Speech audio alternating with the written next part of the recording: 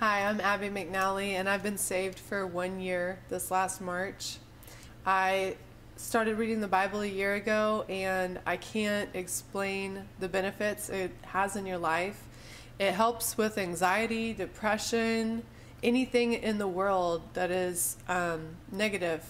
Reading the Bible will help because God gives so much guidance on how to live your life and how to avoid things like depression and anxiety, but it also gives you such great promises, and it shows you how much God loves us. He literally gave us this word to guide us on life and to keep us happy and to show us how to use his love to share and to be happy. So we have this podcast to help other people understand and to have an interactive Bible study where everyone can get involved and share perspectives, ask questions, just get involved.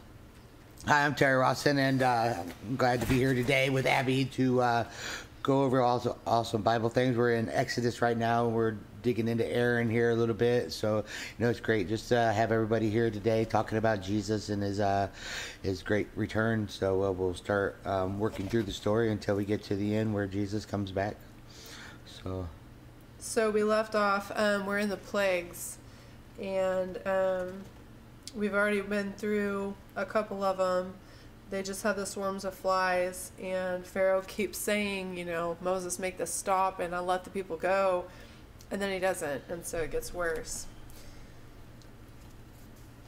For now I will stretch out my hand, that I may smite thee and thy people with pestilence, and thou shalt be cut off from the earth. That's 9:15. I forgot that. And in very deed, for this cause have I raised thee up, for to show in thee my power, and that my name may be declared throughout all the earth.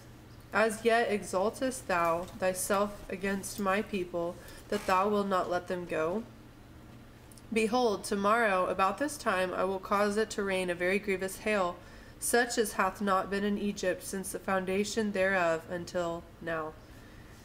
Send therefore now, and gather thy cattle, and all that thou hast in the field. For upon every man and beast which shall be found in the field, and shall not be brought home, the hail shall come down upon them, and they shall die.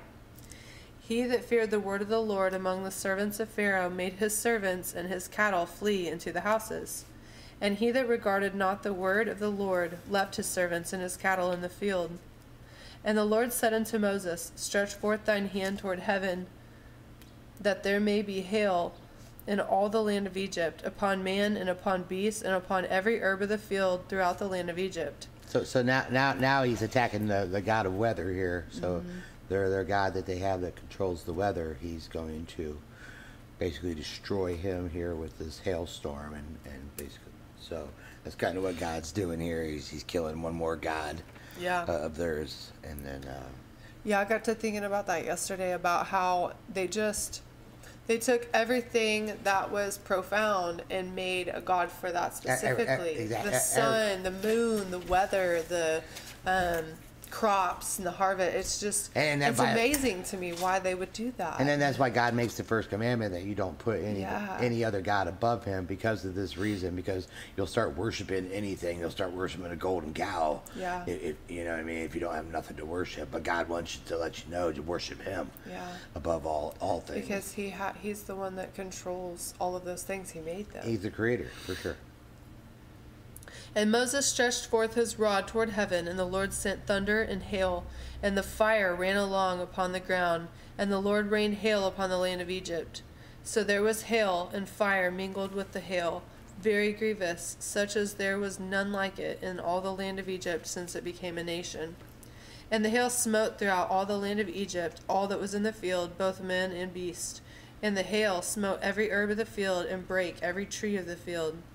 Only in the land of Goshen, where the children of Israel were, was there no hail. And Pharaoh sent and called for Moses and Aaron, and said unto them, I have sinned this time. The Lord is righteous, and I and my people are wicked. Entreat the Lord, for it is enough that there be no more mighty thunderings and hail, and I will let you go, and ye shall stay no longer. And Moses said unto him, As soon as I am gone out of the city, I will spread abroad my hands unto the Lord, and the thunder shall cease, neither shall there be any more hail, that thou mayest know how that the earth is the Lord's. But as for thee and thy servants, I know that ye will not fear the Lord God. And the flax and the barley was smitten, for the barley was in the ear, and the flax was bold. But the wheat and the rye were not smitten, for they were not grown up. And Moses went out of the city from Pharaoh, and spread abroad his hands unto the Lord. And the thunders and hail ceased, and the rain was not poured upon the earth. And when Pharaoh saw that the rain and the hail and the thunders were ceased, he sinned yet more, and hardened his heart, he and his servants. So now Pharaoh's here he goes lying again. I'm going to let you guys go, and then changes his mind. Changes his mind as soon as they stop the, and you're going to see that a lot in the next 5 plagues here. He keeps doing this. And then eventually, God has to just completely destroy him. Yeah. Because he won't. He just keeps lying and lying and lying and lying and lying. No matter what you do to this guy, he's going to keep lying, and he's going to keep bringing on these false gods, and he's going to keep the people in bondage, because that's what he does. He's a sociopath, and he's trying to keep everybody in bondage, and he does it. So all through this, and God's just trying to break his heart too, and all the people of Egypt. Yeah. He's trying to show all of them that God is all powerful. So not only is he trying to break the Pharaoh's spirit, he's got to break the entire nation's spirit for God. So that's what we're seeing here. That's what he does later in life too. And the heart of Pharaoh was hardened, neither would he let the children of Israel go, as the Lord had spoken by Moses. And the Lord said unto Moses, Go in unto Pharaoh, for I have hardened his heart and the heart of his servants, that I might show these my signs before him, and that thou mayest tell in the ears of thy son and thy son's son what things I have wrought in Egypt, and my signs which I have done among them, that ye may know how that I am the Lord. And Moses and Aaron came in unto Pharaoh, and said unto him, Thus saith the Lord God of the Hebrews, How long wilt thou refuse to humble thyself before me? Let my people go, that they may serve me. Else if you refuse to let my people go, behold, tomorrow I will bring the locusts into thy coast, and they shall cover the face of the earth, that one cannot be able to see the earth. And they shall eat the residue of that which is escaped, which remaineth unto you from the hail, and shall eat every tree which groweth for you out of the field. And they shall fill thy houses, and the houses of all thy servants, and the houses of all the Egyptians, which neither thy fathers nor thy fathers' fathers have seen, since the day that they were upon the earth unto this day. And he turned himself, and went out from Pharaoh. And Pharaoh's servants said unto him, How long shall this man be a snare unto us? Let the men go, that they may serve the Lord their God. Knowest thou not yet that Egypt is destroyed? And Moses and Aaron were brought again unto Pharaoh, and he said unto them, Go serve the Lord your God. But who are they that shall go? And Moses said, We will go with our young and with our old, with our sons and with our daughters, with our flocks and with our herds will we go. For we must hold a feast unto the Lord. And he said unto them, Let the Lord be so with you.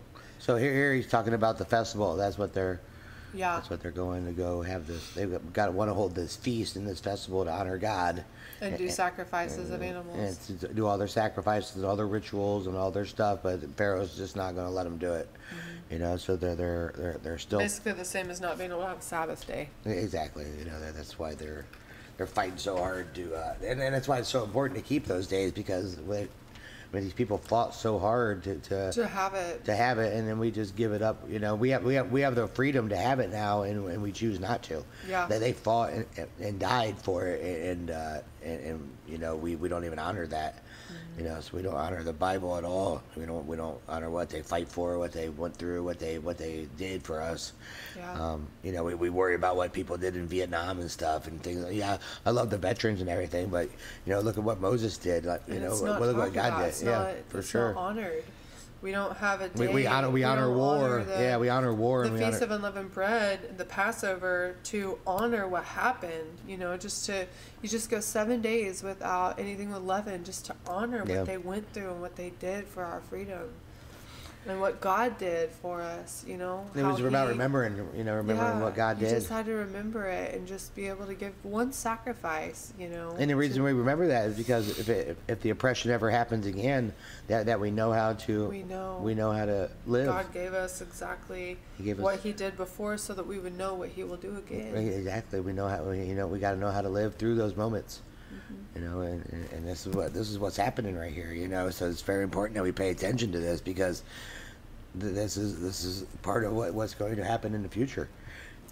So we need to understand why God wanted us to understand these things and remember these things, because if you don't remember, then you forget, and you're not able to do them when it comes to time, and you're not able to follow God's path, because He taught us the path. Remember these things, because you're going to need them again. You're not going to have the bread.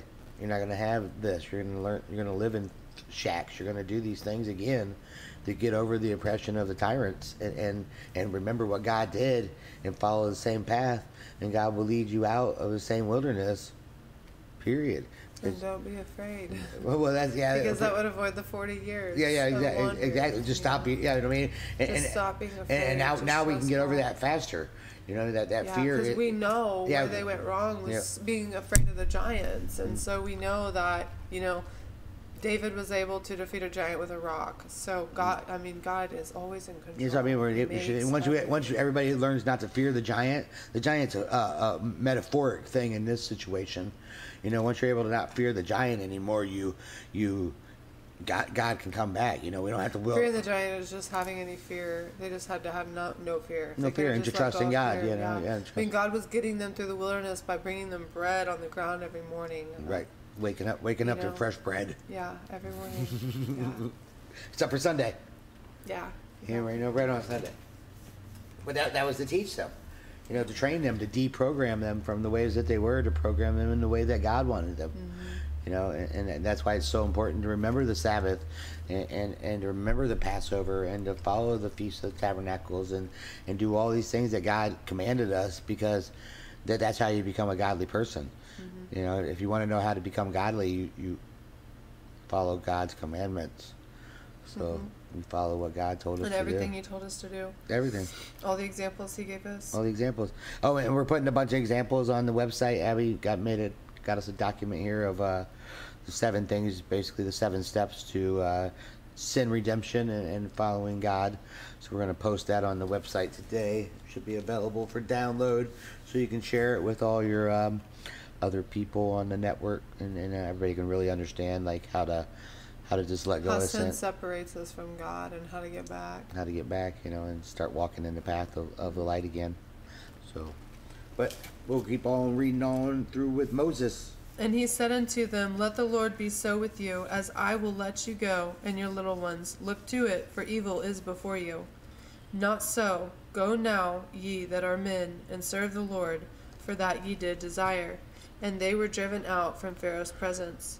And the Lord said unto Moses, Stretch out thine hand over the land of Egypt for the locusts, that they may come up upon the land of Egypt, and eat every herb of the land, even all that the hail hath left. And Moses stretched forth his rod over the land of Egypt, and the Lord brought an east wind upon the land all that day and all that night. And when it was morning, the east wind brought the locusts. And the locusts went up over all the land of Egypt, and rested in all the coasts of Egypt. Very grievous were they. Before them there were no such locusts as they, neither after them shall be such. For they covered the face of the whole earth, so that the land was darkened. And they did eat every herb of the land, and all the fruit of the trees which the hail had left. And there remained not any green thing in the trees or in the herbs of the field. So when it's saying that there was no food left, no green thing, like these locusts ate it all. Like when the Bible's saying there wasn't one green thing left, there wasn't anything. Not drop. So that there was nothing. And I haven't been to Egypt, but I don't imagine there's a lot of green anyways. So that was a big problem, because you've got a lot of sand on the Delta Nile and the banks are it's all lush and green, like the Mississippi, but that's all gone now. They're not going to have any kind of food here going forward. And these locusts, they I don't know if you guys know what they are, like giant grasshoppers. So they're just out there just eating everything, just coming in swarms and just devouring. And it's like something they've never seen before. These things just come up out of the ground and just all of a sudden now are just everywhere.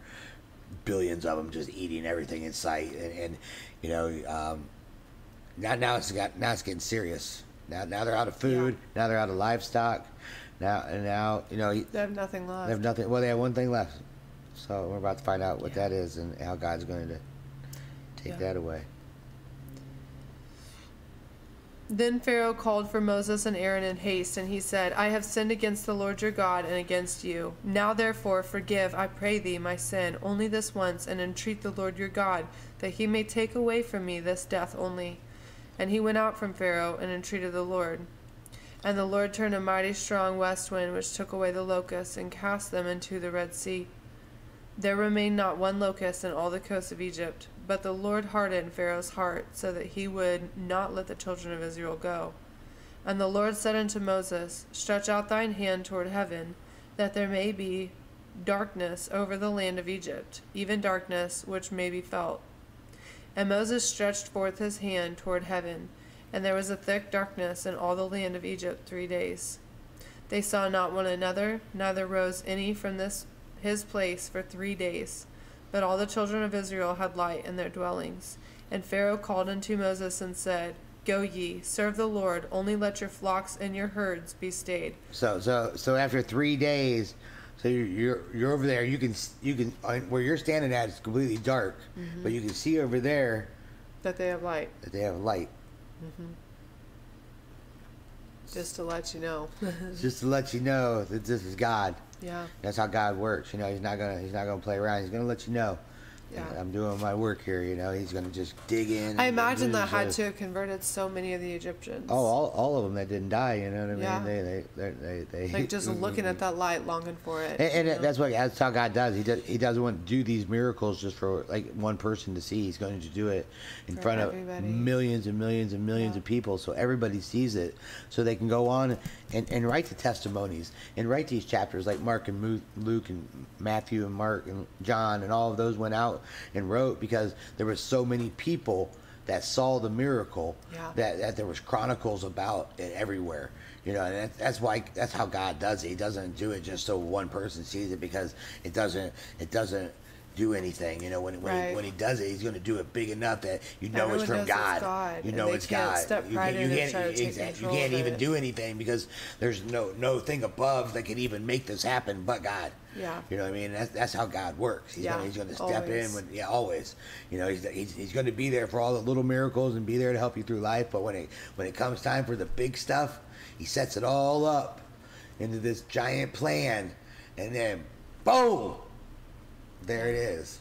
It's so amazing. Yeah, and you're like, whoa. Yeah. God, you are awesome. Like, you know, like, wow. I got to thinking about that this morning, about how everything he does is always just so baffling. You know, it's just like you can't even comprehend it. Right. Yeah, you can't even comprehend it. And well, you can't. That's why he has to do it. It's so that we can know it was him. Yeah. And that we can just admire him and love him for it because his awesomeness. Yeah. You're the man. You're the man. You man, praise God. And that's why you got to praise God, because all the time. You know what I mean? Because it's not just a thing that you do because you want to. It's because he's so awesome. Yeah. It's not you know, you're not just out there faking this thing. It's just when you meet God and you get to know him, you know he's so awesome. You just want to go around and sing to him all day long and dance with him and you know, just because you just know, like he's like a father that's got you surrounded by his wings and his arms, and you're safe from anything. Yeah. So, and he's going to guide you in the right place no matter what you do.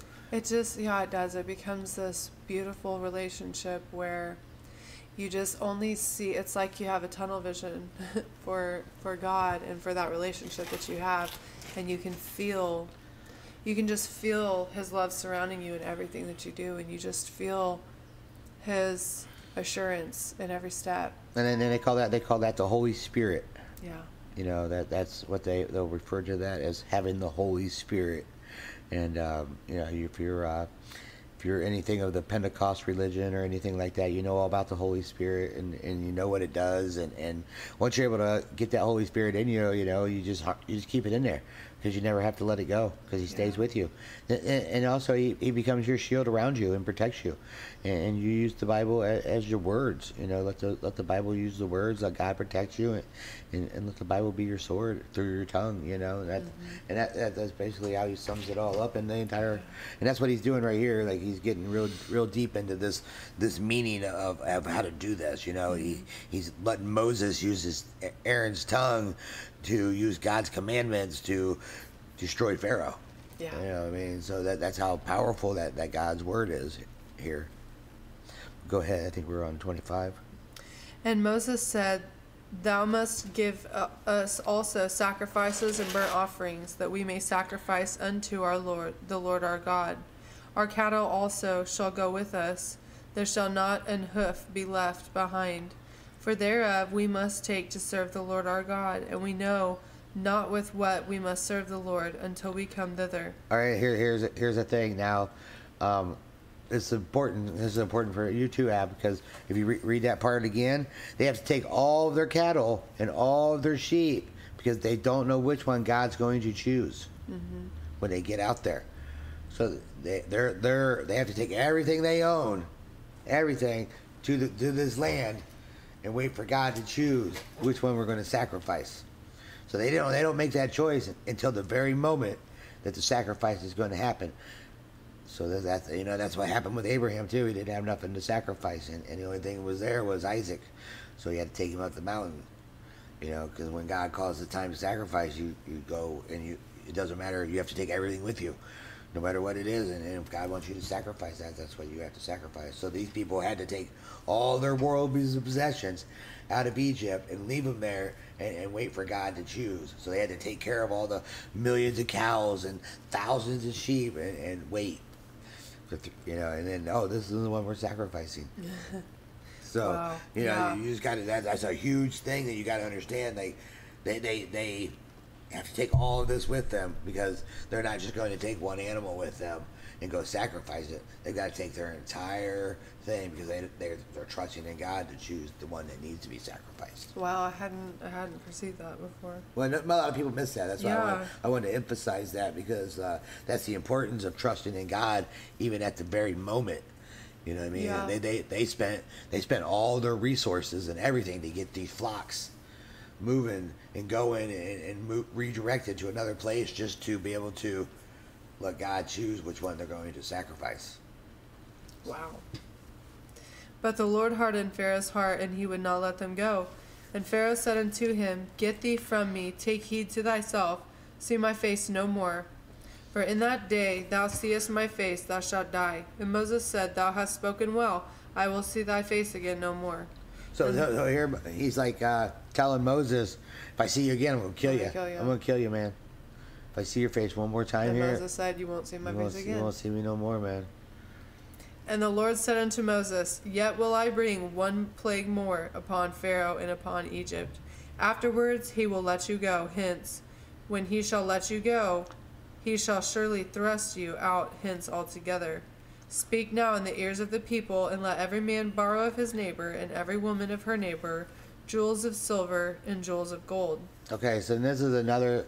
They say in the Bible here, borrow, but in the actual context of the original Bible, it's to give away, because these people had stolen these people's jewels from the beginning, and God's given them back. So these Egyptians back in Jacob's time took all their jewels and all their possessions. So they're getting it back. God's giving it all back to them right now. Wow. So that's what's happening here. So in this, they in the King James version, they misquote this as they're borrowing to return them. That's not what's happening. They're taking back. God's giving back what they took from Jacob. Right, all the gold, and then all the gold that they earned from the gold of Jacob's is going back now to the Israelites here. So that this is like a super huge important thing. People, they borrowed us. No, God's giving them back all of their stuff now, plus everything that the Egyptians earned over all the bondage time for redemption. for what they did, Wow. for restitution. Restitution, yeah. So here's the restitution being paid by God at the end of the bondage. And it will happen again. And they end up using that to build the tabernacle. For everything. Yeah. They get all of it. They get everything. They make the golden calf out of it. Yeah. And the Lord gave the people favor in the sight of the Egyptians. Moreover, the man Moses was very great in the land of Egypt, in the sight of Pharaoh's servants and in the sight of the people. And Moses said, Thus saith the Lord, About midnight will I go out into the midst of Egypt. And all the firstborn in the land of Egypt shall die, from the firstborn of Pharaoh that sitteth upon his throne, even unto the firstborn of the maidservant that is behind the mill, and all the firstborn of beasts. And there shall be a great cry throughout all the land of Egypt, such as there was none like it, nor shall there be like it any more. Okay, so this is, he's getting ready to kill the firstborn of not even just the people. The animals. The animals. You gotta think there's probably not a lot of animals left, but the ones that are. Yeah. Because a lot of them are already gone from the hail. And when you're doing that to your livestock and to humans, you're getting rid of the prime stock. Yeah. So you're getting rid of all their future of anything that they'll ever eat, anything else. So, but we're gonna stop on this part today because I want to dig into this next, going in, starting from here all the way in chapter 12 in one day, because it starts getting real intense here, because now the final thing's about to happen, and the blood over the stair of your doorway and everything's about to go down here in the next chapter. So it gets pretty intense. So I want to do that all in one day, and this is kind of the lead up to it. So we'll just stop right there for today, and we'll go from there tomorrow. All right.